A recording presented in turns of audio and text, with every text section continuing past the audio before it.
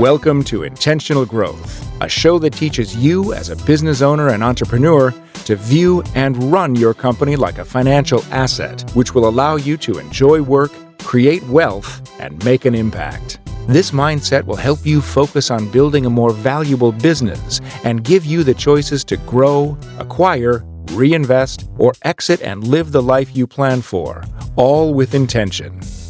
And now here's your host, Ryan Tansom.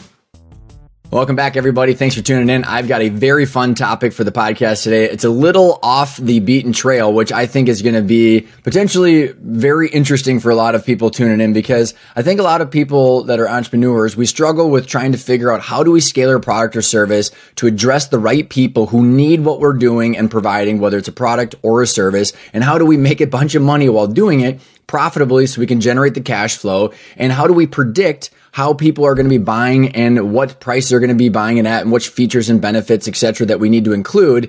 And our guest today has been focused on this topic his entire life. Doug Howarth's life weaves through remarkable challenges and groundbreaking discoveries. His journey involves a deep fascination with why certain products succeed, and more importantly, why there are so many failures out there and why these companies go bust. And his fascination leads into why people decide to buy something, and he has a big fascination around complex systems.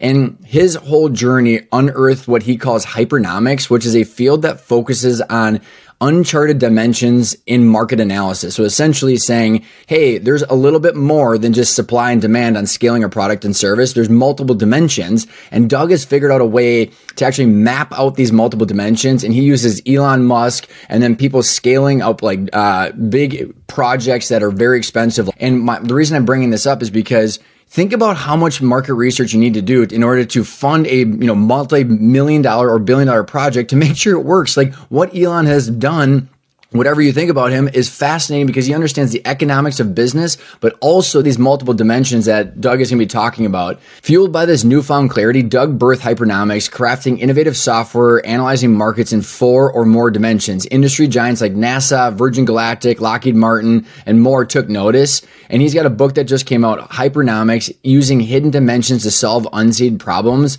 And he promises to revolutionize how we think. And as you're going to see, I'm on a journey of trying to understand this as well. And the whole point of trying to understand this is I want to figure out where people are going to be buying in the future, what products and services that they want, because as entrepreneurs, we have to go meet that need so we can generate the business and the cash flow and meet the market demand in order to succeed over time. And Doug is going to be introducing Hypernomics, which is a new way of thinking about market analysis and predicting market demand. Thanks everybody for tuning in, and I really hope you enjoy this interview with Doug.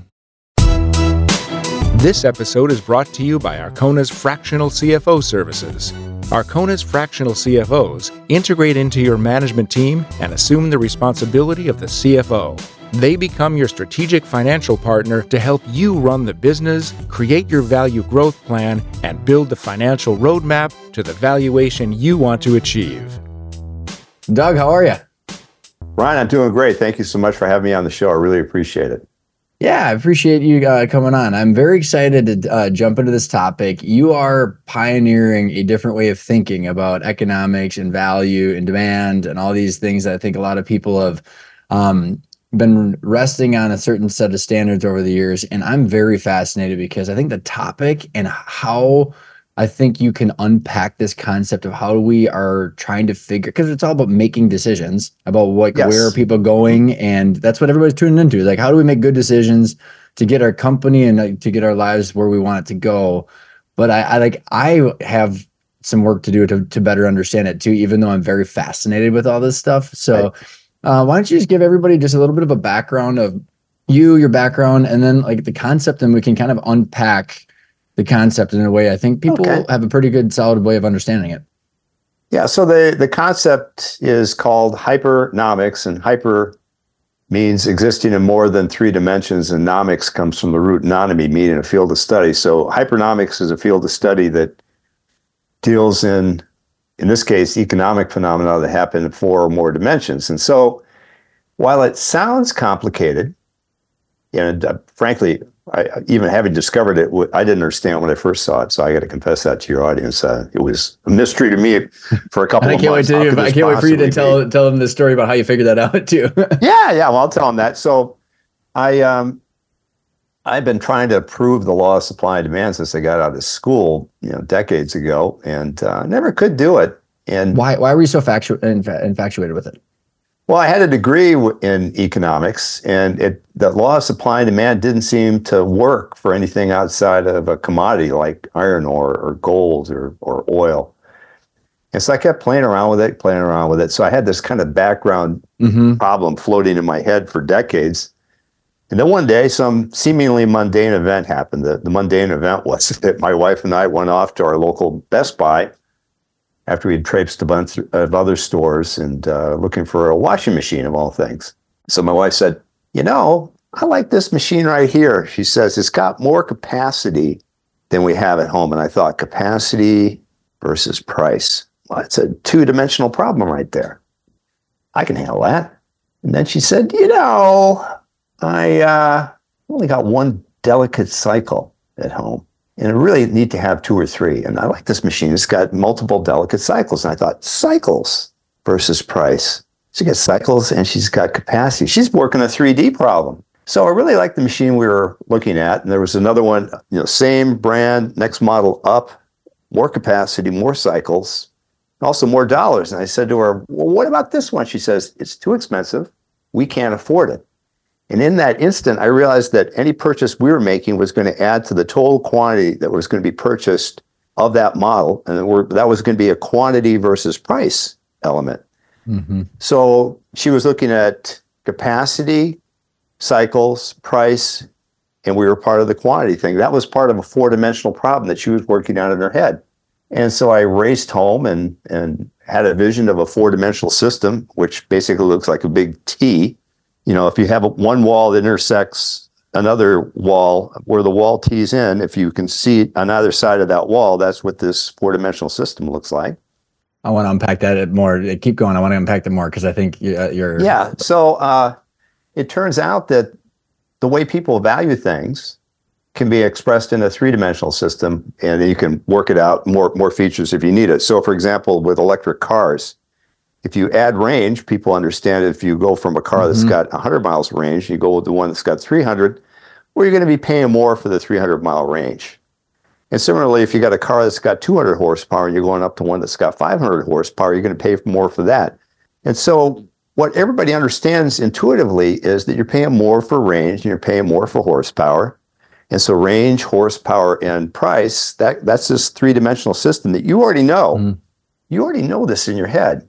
And then you also know that, Tesla makes these things called Model S's that were one of the first real popular cars out there. And you can get them with up to 1,000 horsepower in them. But as you start to go to 1,000 horsepower, the number sold starts to fall compared to, say, something like the lesser powered Tesla S, and then the Tesla 3 and the Tesla Y, and all the way down to something like the Nissan Leaf. And so you already know that as the price falls, people will buy more. Conversely, if the price rises, people buy fewer. And so you already know all the stuff intuitively. And so the breakthrough, such as it was to figure out that these things all meet up at the same axis, the same price axis. The intersection of that T, like of the wall, like you said. Yes, so it's an intersection of the T and the wall. That's exactly where everything meets up. So on the right-hand side, if you were facing it, you've only got this plane, which is demand. And so you would have little points on this plane that would, quantity would be the horizontal axis and price would be the vertical axis. And so you'd see points that would be further to the right as the quantity increases for the low price things that are low and far to the right. And then as the price increases, you'd have fewer and fewer. You'd be moving to the left towards the T intersection. And then if you're on the other side of the T intersection, if you want to hold one of those up for the people that are watching on YouTube, in fact, this is the model. You're doing a good job, and I think we can unpack this because I wanted to make sure people understand. Because I think people understand this stuff, Doug, in their head because they've been buying stuff like this forever, and I think people know that. That's the important point, Ryan. You've actually hit the nail on the proverbial head there. So in this red, what we usually call it right-hand plane, the reason we coded it red is that demand, it has a limit to it. And so this white line through these white dots, for people that are seeing it here, we have a white line that depicts the demand for the, in this case, traditional XY axis of demand, Yeah. So in this case, the horizontal axis going to the right is quantity, and the vertical axis going up is price. And so as the price decreases, people buy more. So this dot down here at the bottom, that's the Nissan Leaf, and these guys up at the top, these are the first Tesla S's. And so that's their demand over here on this side. Then on this side, on the green side, we have what's known as their value. So the two Teslas had more horsepower than anybody else over here, and they had more range than anybody else over here. And so this forms this diagonal plane almost, right? A diagonal plane, yeah, that actually intersects all these points. And so points that are above this plane, again, these points represent the range, horsepower, and then price. So it's a 3D point in space. And if that sounds complicated, every one of you has got a 3D point in space right now that says where you are relative to latitude, longitude, and altitude. So honestly, the way I was thinking about Doug, like sorry to interrupt, but let me know if I'm thinking about this right. Because like I'm in my office right now that's got four walls, and there's this three-dimensional space. It's the space inside the walls. And if I look over into my bottom right-hand corner, that's one, like you have the walls are different variables, right? Yes. And then you would be placing these dots inside the room, like almost like hanging planets. Yes, right? exactly. And then you're going more from like one bottom right-hand corner to the top left-hand corner. Yes, exactly. Different variables. And the intersection is where all those variables come together. Exactly. Yeah. In fact, one of the things I've used as a mnemonic to help me out when I first came up with this, and some people found this useful in some of my conferences, is I'd look for a famous two-room house. And for those of your listeners that are into rock and roll, they probably think a famous two-room house. I know what he's going to go to. Well, yes, I'm going to Tupelo, Mississippi for the house of Elvis, where he was born. So Elvis was born in a little, what they call a shotgun shack, which is a two-room house. It's rectangular, and it's kind of split down the middle into basically two cubes. And if you can imagine a rectangular house split into two cubes, and one cube contains the value parameters, and another cube contains the demand parameters, now you've got the basic idea of how this 4D system works. And then every point on the demand side has a paired point on the value side all the time. So they're always paired. So for example, is that also like is when we cast a shadow onto the ground, right? So exactly. We're three-dimensional, and then the sun is casting the shadow. So you've got that's the demand, excellent. I like that. Demand that is two-dimensional, right? Which is the demand. So you're two-dimensional, which is your shadow, and then the value is the three-dimensional person. That's great. I'm going to have to cite you in a conference or two. I'm going to have to use that. Well, this is just me trying to understand this shit, man. I think, the whole point. I'm still trying to explain it to myself. So I really am. I mean, it's there's a lot of ways to explain this, and I've got some words that explain this, but it's the kind of thing that you want to keep refining the explanation so that you get to the point where more and more people can grasp it. Well, and I think why does this right now? Well, because I don't know if I'm just too dense where it's like I just want to make good decisions, right? So I'm trying to figure out how to make good decisions. I think a lot of people tuning in are the same way. So when I look at, for the people thinking about this, you got the two-dimensional, but then there's the three-dimensional where you can see spatially, like, I want to make more of that. That's in that area, right? And then you're just choosing, because like when you think about it, like the business owners listening in are going, okay, well, what features and benefits do I have in my product or service? Right. And, you know what I mean? And like there's what's the whole, Doug, I can't remember, but it's like low cost. I don't know. There's the three things you can't have all three. I can't remember what it was. Jim Collins talks about it, but right. Like low cost, high value, and it's value, cost. I don't know, this is probably tied into what you're saying, but anyways, like people are making decisions of where to deploy their time, capital, and energy. Those are the three things that we have limitations of. And so they're trying to figure out where to invest in their business through acquiring companies or, building out products or services companies. And if you're just looking at the two-dimensional, you're just missing an entire dimension. No pun intended. Yes, we're entire two dimensions. In fact, so the other thing that's great about this, Ryan, is it forms a series of maps. And so on this demand side here, this line, this white line shows you what we call the demand frontier. And there's different kinds of the form. And so this is what's known as an upper demand frontier, which means that the market was price limited to how much it could buy. Now, if you were to plot the stocks, the S&P 500 every day, you would find that they have an upper boundary. And you'd also find that they have an outer boundary, and you'd find that they have a lower boundary and an inner boundary. And would those boundaries? Would those boundaries be the room that we're talking about? Yes, exactly right. Yeah. Well, they'd be the marks on the wall in the room where their limits are. Got it. Yep. And so the limits need to be drawn and understood and see how they move over time. So, for example, if you look at this red side again, you see that there's nobody playing in this particular point in time between 60 and 80K. And of course, so for the listeners, what I'm looking at is you've got the top of the quantity, or you have high price. So that'd be like the Teslas, right? The high, and then there you get the bottom, what you said, what is the Leafs or the lower price? Yeah, the Nissan Leaf. So back in 2013, when this model was built, you had a couple of real high-end Teslas, and then you had Nissan Leaf and a bunch of other cars that were $30,000 to $60,000, but there was nothing between $60,000 and $80,000. And so you can imagine, like, if you go into your local Best Buy and just take some zeros away, imagine there's a whole bunch of $300 TVs, and there's a whole bunch of $600 TVs, but your budget might be $500, and you'd say, well, where are the $500 TVs? And then the proprietor might say to you, well, we don't have any $500 TVs, just like this, right? And if you were in the business of making TVs, you'd say to yourself, well, I bet you there's a market for $500 TVs because there's a market for the stuff on the top and stuff on the bottom. And so by interpolation, you can find out that there's a price, what we call a price gap over here on the demand side. Nobody's playing in that zone. Now, if you go over here onto the value side, you see that big plane here. You see how there's a lot of people with low horsepower and low range back in the day, and there's just a couple of points, basically the Tesla points, that are out there that have range and horsepower. But you see how there's nobody playing in between?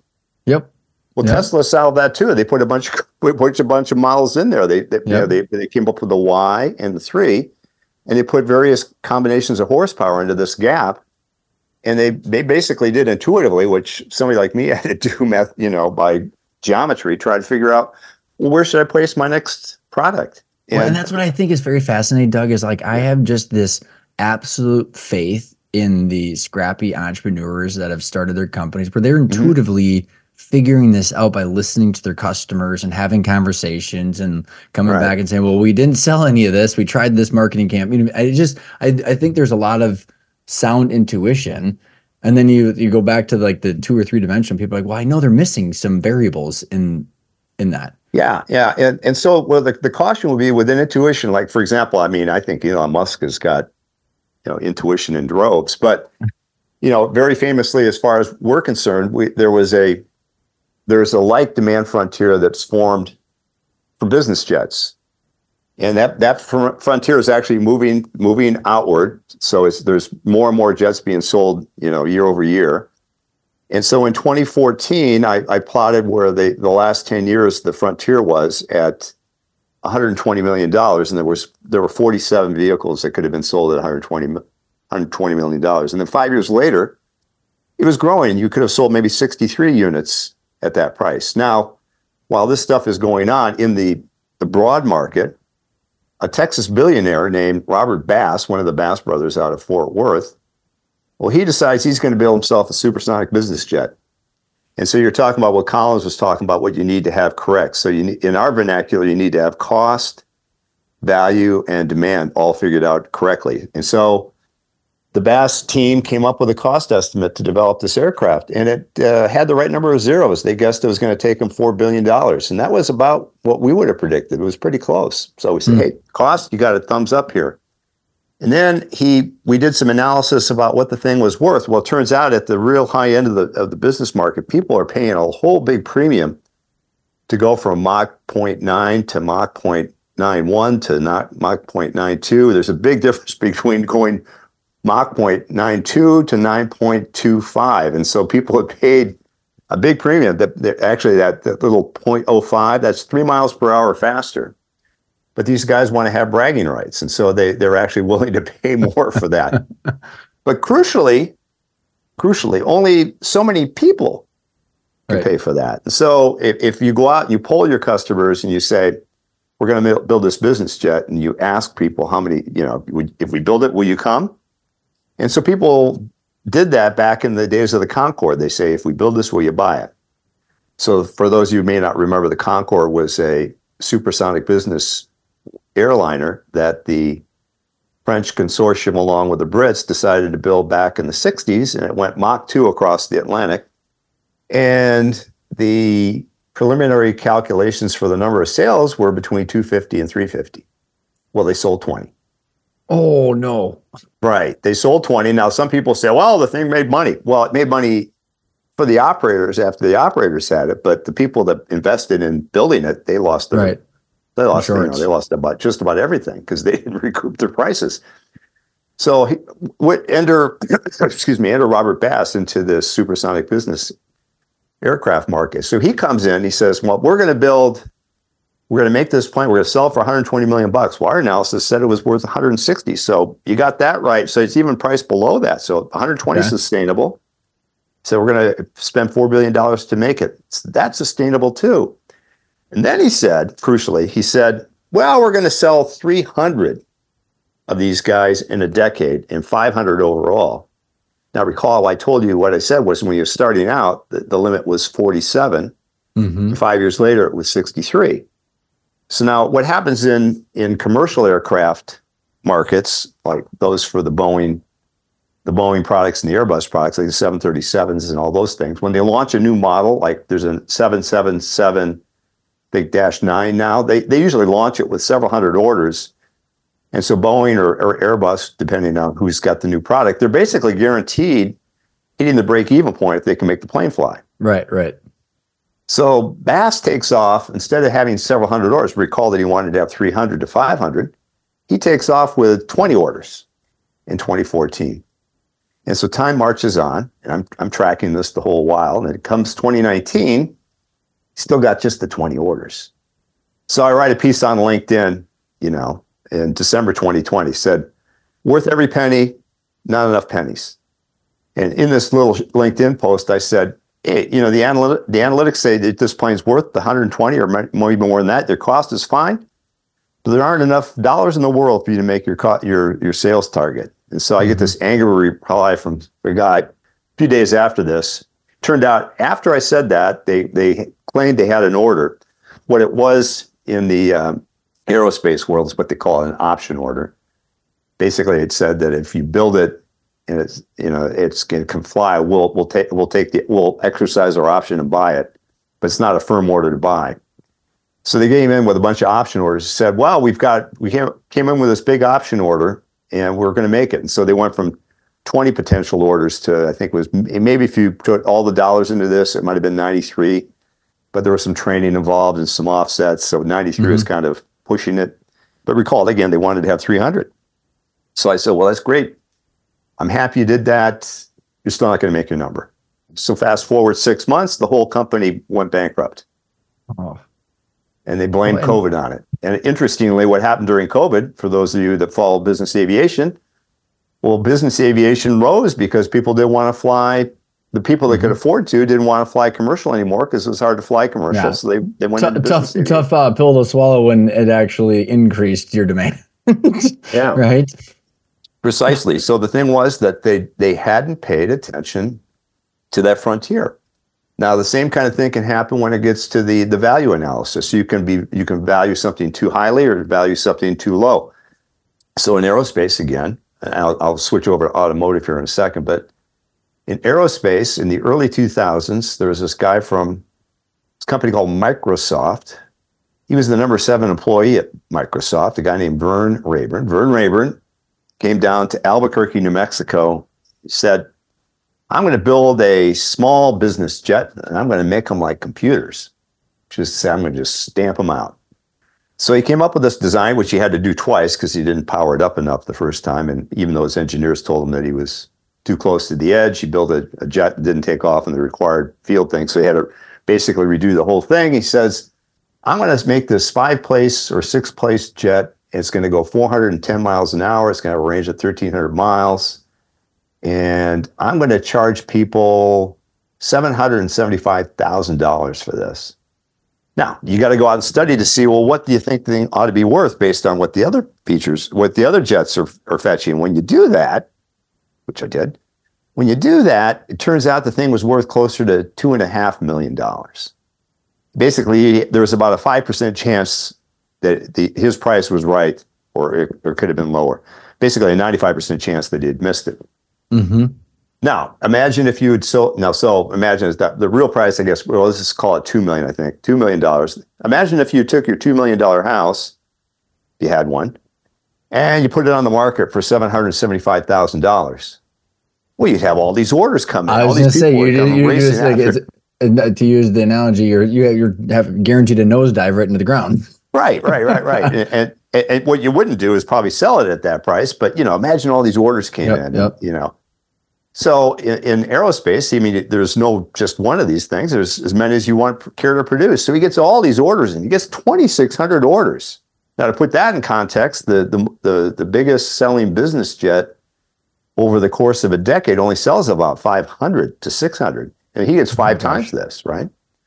Well, he starts to make it and build a jet, and it costs him more than he can sell it. Then he's selling it for, not what he could sell it for, what he was selling it for. And they gradually try to raise the price, but by that time he'd already sunk himself. So is Elon Musk doing this kind of analysis? You think he's doing it intuitively because of how he's launching these products in such a unique fashion, like you're talking about? I think he's just got uncommon tuition. I mean, he kind of silently, well, for him, he kind of silently set up this thing called Starlink several years ago, where he's shooting up 80 or 90 satellites at a time. And now if you look at the Starlink map, he's covering the world with these things. He's got guys that are going, with the Earth's orbit. He's got other ones that are going in polar orbits. I had a friend of mine that's got a fly-in fishing lodge in Manitoba. He's right on the edge of where all of Musk's things trippy coalesce, and he can get internet now in an area in the world that didn't have internet before. So Musk just has this knack for figuring out what the open space in the market is. Well, I just think about like the cyber trucks or like all these different products that he's launching that because why I think all of this topic is so fascinating, Doug, is because one of my passions is just understanding why people make certain decisions and why they work or don't work. And I just watch over the years, I think a lot of the dumb money exacerbated, the dumb money, multiplied by vanity metrics, just kind of got everything disoriented. And it's at some point, the name of the game is cash flow and equity growth. That's the entire point, is that we all care about cash flow and equity growth, but there's been this noise that's masked the underlying fundamentals of what you're talking about. You can't ignore the examples that you talk about selling a jet for $775 when it costs $2 million. It just doesn't work, right? Right. Yeah.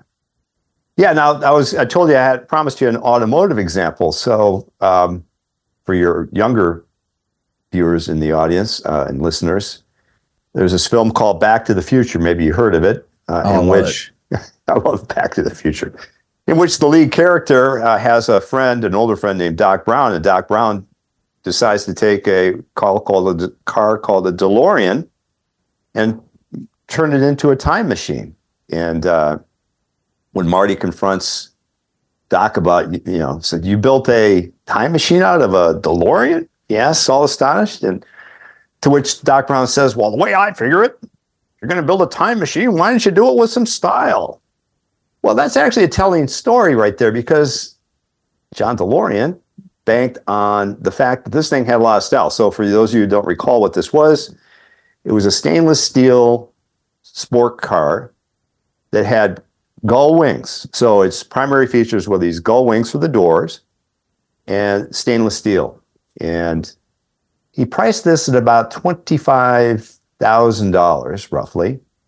in an age in which the $25,000 cars had 100 more horsepower than he was offering. He was offering about 138, about the equivalent of a 2006 Civic, which I have out in the garage here. You know, I got one of those guys. You take a 2006 Civic and you match it up to a DeLorean, they got about the same horsepower, right? So he expected that, you know, people to buy the DeLorean based on the style, and some people did. But he messed up the value of this thing. So instead of being worth $25,000, it was worth more like $15,000. And so instead of hitting the target at $25,000 for demand, he was past that frontier, just like Aeronautics was. And so he didn't sell the required number of units, and it was overpriced. I mean, a few people could afford it, and they did, and he went bankrupt. So this is real world analytics. So I basically reconstructed what the car market looked like as he was entering it to be able to figure out those parameters. And it turns out that he exceeded the demand parameter, he exceeded the value parameter. In fact, he messed up on cost too. So he messed up basically any way you could make an error economically, he did. And that sunk him. Pardon the brief interruption. I really hope you're enjoying the conversation with Doug. It's probably a little bit of mind bending. It's a different type of topic and a different type of thinking that most of us are used to, but I think he's really onto something, because I think we all understand that our customers buy for a lot of different reasons. And at the end of the day, in order to scale our company and make enough cash flow for us, we need to be able to anticipate why they're buying and then how to scale our company. And we can't always predict the future. And I think a lot of the stuff that Doug's talking about is fascinating, but it's very difficult for us to access how to actually implement some of the things he's talking about. But I do know that if we have a roadmap from where we're at right now, our point A to point B with our financials, we have a lens to make decisions, so we can start to place bets that are calculated to say we have an X amount of excess cash that we can place a bet into a market or service or product or person that can hopefully get us to where we want to go faster, if we have that financial lens and a dashboard in order to see that visibility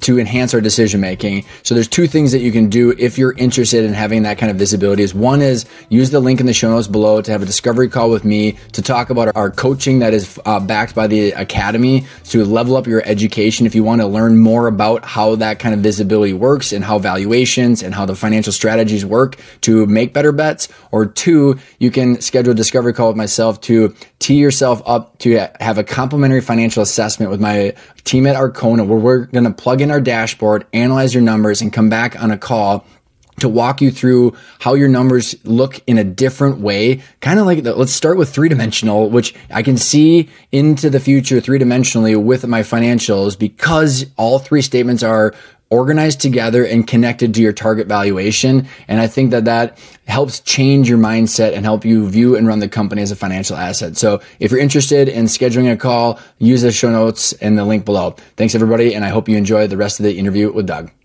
Doug, with, I think about like the business owners that we work with, because there's kind of two big buckets that I think about in business. It's the people that are going for the moonshots, that are going public, that are, I mean, the definition of unicorns, it's rare. And I think we're going to see a lot more of, hey, that is actually rare that someone figures this out, like what Elon does. And it takes a shitload of time and money to get there over time.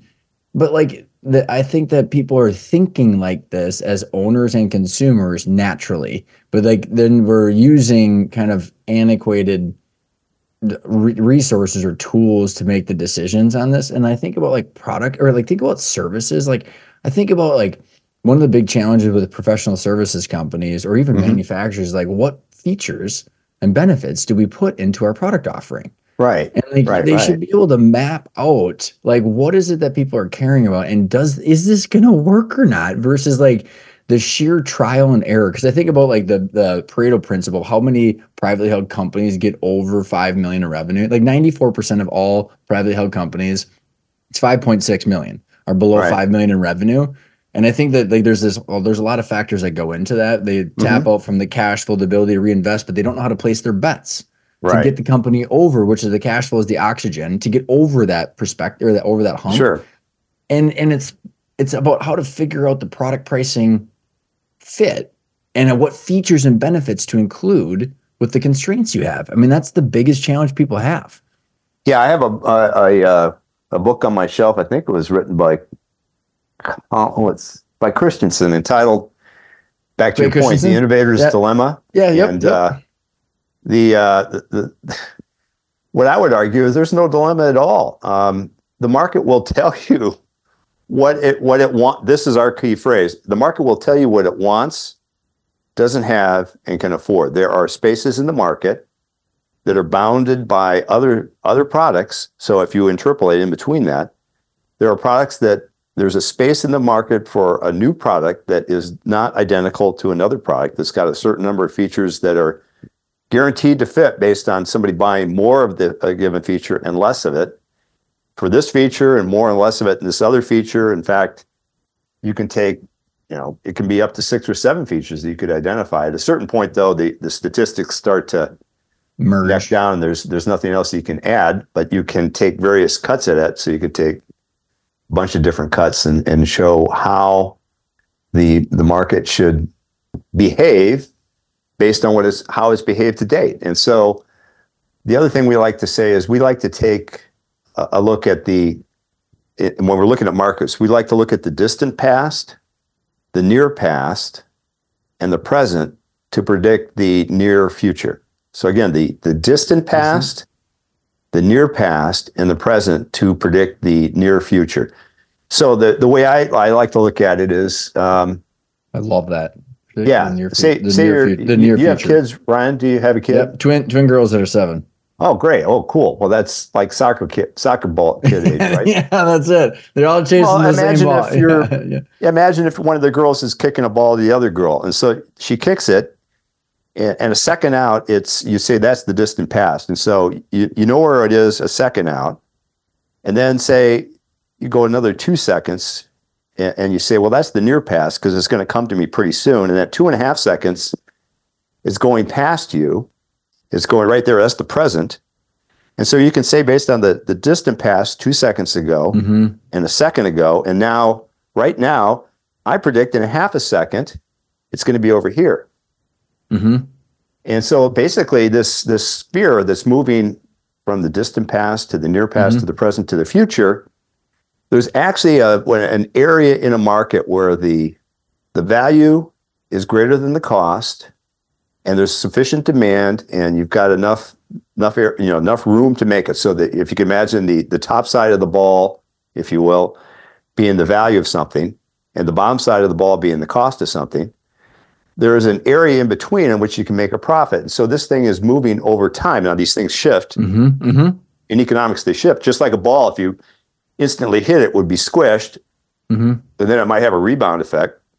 The market's going to have a certain shape to it, but it's going to take, in the distant past to the near past to the present, you move forward. We call this area that's open here, that we call this the financial opportunity space.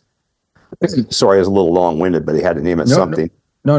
But the movement over time is pretty simple. So we call that economic trajectory analysis, or ETA. So the space that was here, that was there, then is here right now, and as you observe it going by, you should be over here in the not too distant future. It's what I think about too, like, and I think about going back to because I think in spatial, like that's where like that's going to help you with this, like, yes. Well, that's why I think about this room. If the room is like, and you have all these balls in the room, based on where it is in that, like the plot, like you're talking about, you're trying to go to the space that's open, and then like the market will fill up the room eventually, right? Like you want the whole room, right? The room, as long as the market's healthy, it will fill the room with different companies that meet it. And going back to then your ball example, and this is, I don't know if this is totally crazy, but like how I think, Doug, is like the cash flow is the oxygen. Yes. That has to take the ball from the past, the distant past, to the recent past, to the present, to the future, to the near future. And the moment you run out of freaking cash flow, it's done. The game's over. Right. And so, like, when I think about it, it's like you have to. That's a needle that has to be threaded. And, yes. And like you can't. What I have been fascinated with is you can't ignore that. It's a law of nature. Like the income statement, the balance sheet, and the cash flow statement is what it is. And you can't avoid that. And so you have to extrapolate what you just said and then manage that cash flow. Or you're like, and what I've seen over the last 4 years or so is like the abundance of private equity, venture capital, and free money has ignored the fundamentals of that shit. Oh yeah, right. And it's just so like then therefore there's like then you can't extrapolate the reality until no. Yeah, that's exactly true. Now what's interesting here, the other point that maybe I didn't emphasize enough here, Ryan, is that the reason this stuff all works is that people self-aggregate their behaviors. That boundary that I showed you there, I didn't draw that boundary. In the case of electric cars, the several thousand people that were buying electric cars self-aggregated that boundary. And as more people came into the market, that boundary would change. If you pull up the stock market, you just pull up the S&P 500, after we're done here, pull up the S&P 500 and plot prices, or I should say stock volume, on the horizontal axis, and then plot stock prices on the vertical axis.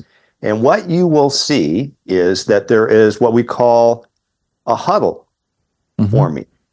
Across the top of the huddle, you're going to see, you could actually draw a line across the top of the huddle. And you're going to see companies like Facebook and Microsoft. Amazon's actually beyond that. There's an outlier, but there's going to be several companies that form the top of this huddle. There's some companies that form the outer boundary, and then there's there's a lower boundary and an inner boundary. What's happened here is the market is self-aggregated relative to its limit. So that looks a lot like this. It's this the is room. a drawing. It's the room. You're stuck in the room.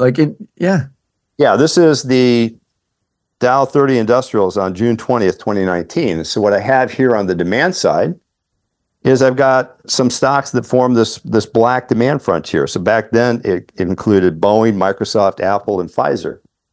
And you see there's an upper boundary that's formed here. And then over...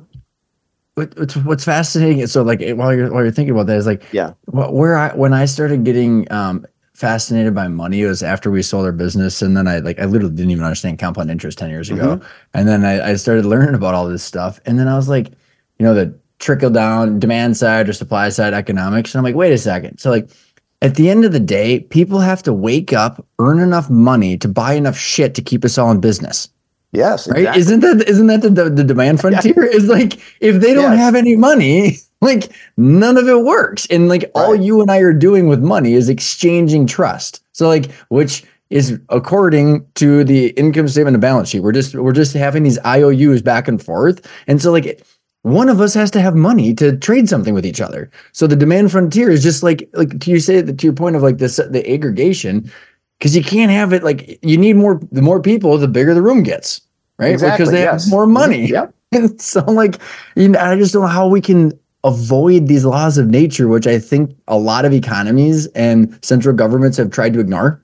And so I'm sitting here going like, I don't know how you get around this. Well, that's kind of the whole point, Ryan. I mean, you're really grabbing what's going on here, frankly, much faster than I did when I came up with this idea. I'm a little embarrassed, but the central point about... I've been thinking about this like nonstop for like a decade, Doug, for whatever it's worth. Well, the point about that is that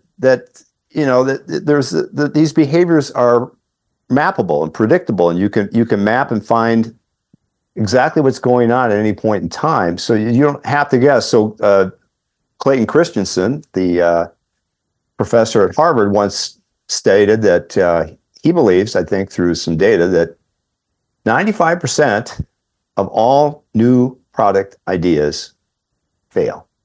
So what our big hope is here, I mean, globally, as I put out the book and form our company, but globally, what I hope happens is that people start to adopt this for themselves. And so what would happen if the failure rate went from 95% to 94%?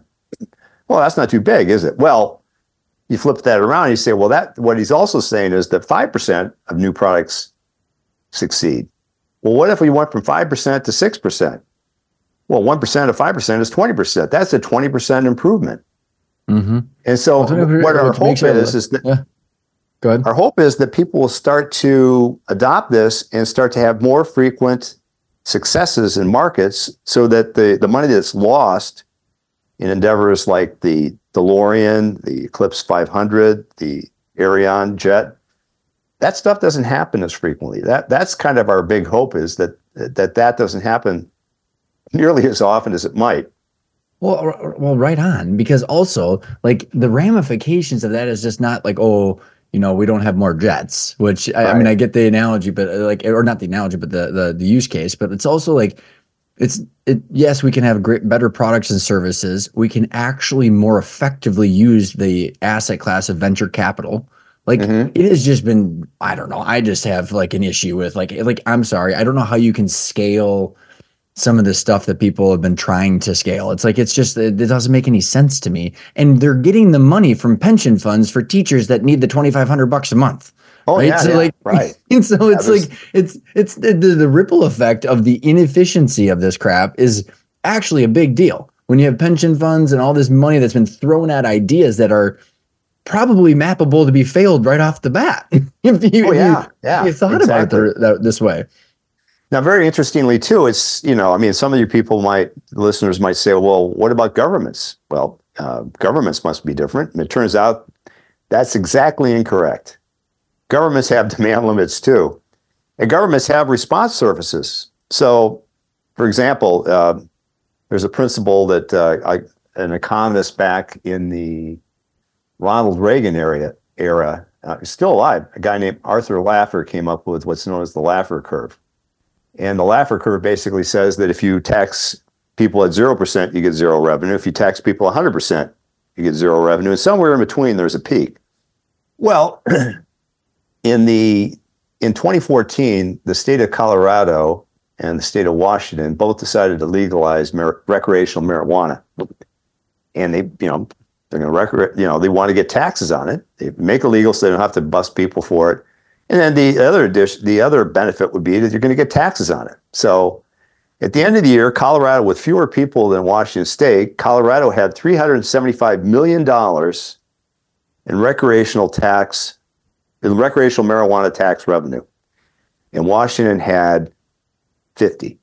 Whoa, I never knew that. So they had 7 times the revenue, even though they were a smaller state. Now, why did that happen? Well, Colorado was taxing at about 28 or 30%. And Washington State, I'm not making this up, was taxing at 108%. Now, who told them that was a good idea? I didn't. They eventually dropped it, and their revenues, surprise, surprise, shot up. I mean, and of course, the government being the government, nobody they named ever got fired for that. But the point is, you could have figured this out prior to that by figuring out what the tax rate is, what happens when you start to adjust taxes to a rate that's so high people can't stand it. So I'm just outside of the city of Los Angeles, California, and Los Angeles decided to enact what they call a mansion tax. And so if you had a house that's worth $5 million now, after the certain cutoff, I forgot when it is, I think it's February next year. But if you had a house that's worth $5 million or more, not only do you get to pay the regular property tax as you leave, you get to pay this additional penalty tax. Now, what do you suppose happens in a situation like that? Well, you get people like Mark Wahlberg, an LA resident. He's got a nice piece of property. He's got his own little 3-hole golf course on the property. People love Mark Wahlberg. Mark Wahlberg loved LA, but he didn't love it enough to stay here when you're going to tax him through the nose. So he lit out, just like a whole bunch of people lit out. Now, the state, to its detriment, could have done this demand analysis. They could have done this frontier analysis for tax revenues. And what they would find is that if the demand curve has a certain shape to it, you will actually get fewer dollars if you raise the rates than if you were to drop the rate. And so some people might have disdain from that two-dimensional view to saying like where in the space, like you can start to see. I mean, like you see what the ramifications would be. Exactly. Doug, exactly. How did you get so passionate about this? Like, so I mean, because this is a topic where when you're going after like conventional thinking, like what's been the response And why have you stuck with this for so long? Well, my first initial foray into this, besides trying to prove the law of supply and demand, was I said, well, why do projects keep failing? And besides trying to buy the right washer for your wife. Yeah, besides trying to buy the right washer, why do things fail? Okay. And then I said, well, maybe I could start to plot things. And then I started plotting, a lot of two-dimensional stuff. And I started plotting a bunch of three-dimensional stuff. And what I didn't realize until I came through with this breakthrough is that you can actually plot everything in, and this is key. I mean, if you take René Descartes came up with the Cartesian coordinate systems that you're taught in high school, where you've got, a 2D plotting system, and you've got 4 sectors and 3 of them are negative. And they came up with the 3D plotting system where you've got these octants, or I guess is what you call it, or quadrants. There's not quadrants, you have 8 of them. There's 8 regions, and 7 of them entertain negative numbers. And the breakthrough mentally was that, well, in business, there's no absolute negative number. If you have more cost than you've got revenue, you're comparing one non-negative number to another non-negative number. And so the insight was to jam everything together and have everything positive going from 0.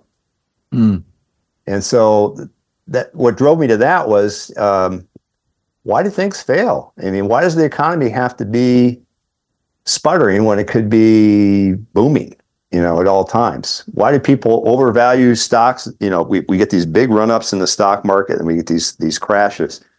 Why did the 2008 stock market crash happen? Well, I mean, it was all around housing. Well, why did that happen? Well, if you read The Big Short, see the movie, I did both, you'll find that they started to package these mortgages together. Shit wrapped in shit, sold to people. Yes, exactly. And well, now you have 2 or 3 problems there. One is that people who were being granted loans should never have had them. And 2, they weren't being fully, told everything that was going to happen there. And then 3, they were packaging these, back to your point, they're packaging these crappy products together and rating them more highly than they should have been. Well, had a fair broker come in and rated them properly, and the loans that were made that shouldn't have been made, this run-up, artificial run-up, wouldn't have happened. And so one of the things I think will happen going forward is that the stock market run-ups and collapses. The 10-year cycles that you're talking about? Yeah, the 10-year cycles. I think they're going to do 2 things. One is the amplitudes are going to dampen over time. I predict 10 to 20 to 30 years out, the amplitude will go down by half, a third to half, and the frequency will go down. This is probably above and beyond for the listeners here, but I'm big into macroeconomics and the monetary policy, and like fiat currency and the quantitative easing and printing of money kind of changes the paradigm shift. Yeah. Okay. We'll leave that for a different conversation, but that was, I know a little bit about that. I just griped, for those of you who haven't followed it much as Ryan has, when we hit this 2020 COVID incident, the Fed kind of silently, and they actually took it off their website. So if you look at the St. Louis Fed, which is known as, for whatever reason, as the Fred, well, they're controllers of what's known as the M1 money supply. And what they did is that M1 money supply had been coasting along, growing by a few percentage points every year until the beginning of 2020. And then in 2 quarters, Ryan, you can tell them probably what happened. Do you remember what happened? It was like, what is it, $5 trillion over the last... Yeah, it went up by 400% in 2 quarters. I know. And it just changes it changes the dynamic. So we can park that over there, because I love this. I love this stuff so much. But as far as I want to go back to when you were talking about the business cycle. So if we were to assume that we were in the paradigm that logic resides in, which again, that's maybe that's tough. That's a bit of reach sometimes, but yeah, I know, and more so every single day, Doug. But what I think is fascinating is pulling the thread on these business cycles. It's these booms and busts because you have credit availability and money available, and then people get extended. And then I think part of the problem is they get overconfident and they're not making good bets, is really what ends up happening. So, and if cash flow is the name of the game for oxygen to keep things going, what I'm hearing is that there's a higher probability of having that prediction of where the ball is going to go while cash flowing and not just guessing, therefore decreasing the failure rate and increasing the success rate increasing the cash flow Right. and making that booms and busts less volatile, maybe less dramatic. And I think it'd be fascinating as we get into like the world of AI, of how AI can help us make some of these predictions and when some of these multidimensional decisions. You know, the other thing when we talk about the ball analogy, what's kind of cool about that is that you're seeing the existing momentum. So from the distant past, the near past, the present, you're supposing that momentum is going to carry forward. It'll probably carry forward pretty reasonably well for a short period of time. But to use the physical analogy again, well, what happens if there's a gust of wind? Or a puddle. Or another player, you know, what happens then? And so I haven't studied that in near the depth that I hope to. And I hope some people will take up the mantle of this and start to run with it to model that so that we have, you know, fewer massive failures of the economy as we've had in the past. Because most of these failures were preventable. I mean, you know, 9/11, that's going to be you can't stop a 9/11 from affecting the financial markets, or World War II or World War I. But you can prevent somebody from overreacting the next time there's a COVID outbreak or something like that. Don't take the money supply up by 400%. Maybe take it up by 50%, you know. Don't leave people on what amounts to, you know, extended unemployment for 2 and 3 years when you could basically get them back into the workforce after a year and a half. Cut that outflow down and get people working more quickly. And there just wasn't any thought given to that. It just, you know, we have a problem. We want to fix it. Let's fix it. And so it's data. It's data. It's the wrong answer. For the listeners tuning in, I know I want to give them a place where they can find the book, your website, and all that stuff. But before that, Doug, like if you're running a private held business and you're trying to think about value creation, and also, you know, they're trying to predict where the ball is going. They've got their ball is the company. And like, what are some ways that are actionable that people can think about things differently or start to apply some of these thoughts while they're running a company? In private health, you said? Privately held companies. So like, privately held companies. Yeah, like, you know, business owners, CEOs that are listening and going, okay, I'm trying to create value and I'm you know, grasping some of these concepts, but how should they start thinking or acting differently based on what we're talking about? Well, they should think of it this way, is that, you know, if you're standing as I am here in just a little bit inland in California, and you want to get to a port, you could kind of keep walking towards the ocean. And when you see seagulls, you say, oh, I'm getting close to the ocean. I'm probably getting close to the ports. But, you know, ports are certain little enclaves of dirt that are formed in the landscape. And just getting to the coastline isn't enough. You want to get to the port. Well, imagine if you had this thing called a map. You speak my language. Some of you have heard of these things called maps. You know, I actually just interviewed the founder of MapQuest. Yeah, right. This is when you take all this stuff down. I mean, I explain in the book, if you wanted to take the book down to 2 words, those 2 words are dot plots. Where you're sitting right now, I could plot it as a dot on a map. Same thing with me. And basically, where all these products are sitting out in a market can also be plotted the same way. And people aggregate these dots, you know, these purchases for products, in ways in which you can characterize it and then use it to your own benefit. So rather than going storming off and building a supersonic business jet that'll fail, or a microjet that'll fail, or a new sports car that'll fail, why don't you go out and, you know, these are those 2 aircraft stories I told you, those are $1 billion plus losses. Right. Excuse me, DeLorean lost at least $100 million, maybe $250 million in his venture. This only takes, I mean, once you get into it, it's not, I wouldn't say it's trivial. I mean, there's some learning involved here, but, you know, for several tens of thousands to low hundreds of thousands, you can actually understand your market in a way in which your competitors don't. And if you're selling something that's got any kind of quantities or any kind of price points to it that merit that, you should go off and do that. Now, having said that, this works for the corner restaurant too. During COVID, we went down to our corner restaurant, and they only could see people outside here in California. And so it was, you know, February, March, April, and 2020 and it was cool outside, but we were sitting outside under some heaters on this small patio, and this place had a big inside seating area. And so all the people that used to come sit inside, well, now they're stringing out the door because they have this small patio area.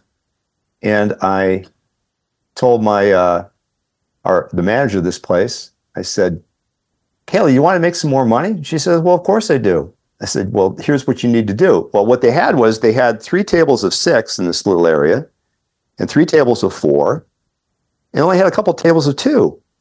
And I had noticed from when I came in, and I eventually found this to be true nationwide, that the average party size in the United States is 1, and then the next most populous one is 2, and there are over twice as many parties of 2 as there are parties of 4. So I said, what you need to do, because you have a lot of parties of 1 or 2, is to get rid of the tables of 6, get rid of 2 of them, get rid of your, 1 or 2 of the tables of 4, and put in tables of 2. Well, they did that, and the revenue shot up 25% in 2 months. Holy shit. And I think also, Doug, like the people that are listening in that are looking to acquire a company. Yeah. Like what product and service and what marketplace. I mean, if you're going to go make a big acquisition, a big purchase, making sure that they do this kind of analysis so that it's the right product, pricing, value, fit. Oh yeah, same thing. It's easier to do it actually for an existing company. If you're picking an automotive company, you wanted to, for example, absorb. Say you're a big company, you wanted to absorb Volkswagen, for example. You could actually go out and do all the analytics of all the auto companies and figure out what Volkswagen is worth based on all the financial attributes that company has, and all the other ones that are there. Yeah. And all that data that now in that arena, that data is easily retrievable from existing 401ks and things like that. Well, and I should say about like Doug, whatever their statements are. Yeah. Well, I just think about how much work people go through in due diligence when they're going to buy a company, and this is probably worth exploring. So where can people find you, your book, the material? Okay. Yeah, well, thanks. We appreciate that. I have my own personal website. It's Doug Howarth. That's DougHowarth.com. I also am heading up my own company, Hypernomics. So you can find us at hypernomics.com, hypernomics.com. And my book is entitled Hypernomics, Using Hidden Dimensions to Solve Unseen Problems. It's coming out through Wiley on the 29th of January. Nice, you can find it on Wiley's site, or you can also find it on Amazon or Barnes & Noble. So if you just type in Doug Howarth or Hypernomics at either of those sites, the book will come up. And it's available for pre-sale now. Awesome. And I believe by the time this goes out, it'll be right around that time. So thank you so much for coming on the show. This was an absolute blast. Well, I had a lot of fun too, Ryan. And you've got some really, really nice guests on your show, and I feel honored and privileged to be part of it. So thank you so much for having me. I had a lot of fun with it today. Thank you. Thanks for listening into that conversation. I hope you found the time valuable. If you enjoyed the conversation, please leave the show a review on your podcast player. We're constantly trying to up those reviews. It helps a lot with the visibility. And if you didn't catch the commercial in the middle of the episode, there's 2 different ways that we can help you. One is if you want that kind of clarity, we have a coaching program that is based on the 5 intentional growth principles and uses the material to help you get that kind of clarity on your target equity valuation and income that you need on the way towards that valuation, what you want from the business long term and why, and then how to get aligned with your leadership and your partners so that way everybody's working in the right direction to get you what you want. And the second way is if you want to jump right into the data and you want to actually build out your financial roadmap with your 3 statements and tie your financials and your operational data to that target equity valuation, my team offers a complimentary financial assessment. Either way, all you have to do is go use the link in the show notes below, schedule a discovery call with me. We can walk through your situation, figure out if there's a fit or not. And if not, I can point you in the right direction. Thanks everybody for tuning in, and I hope you enjoyed this episode, and I will see you next week.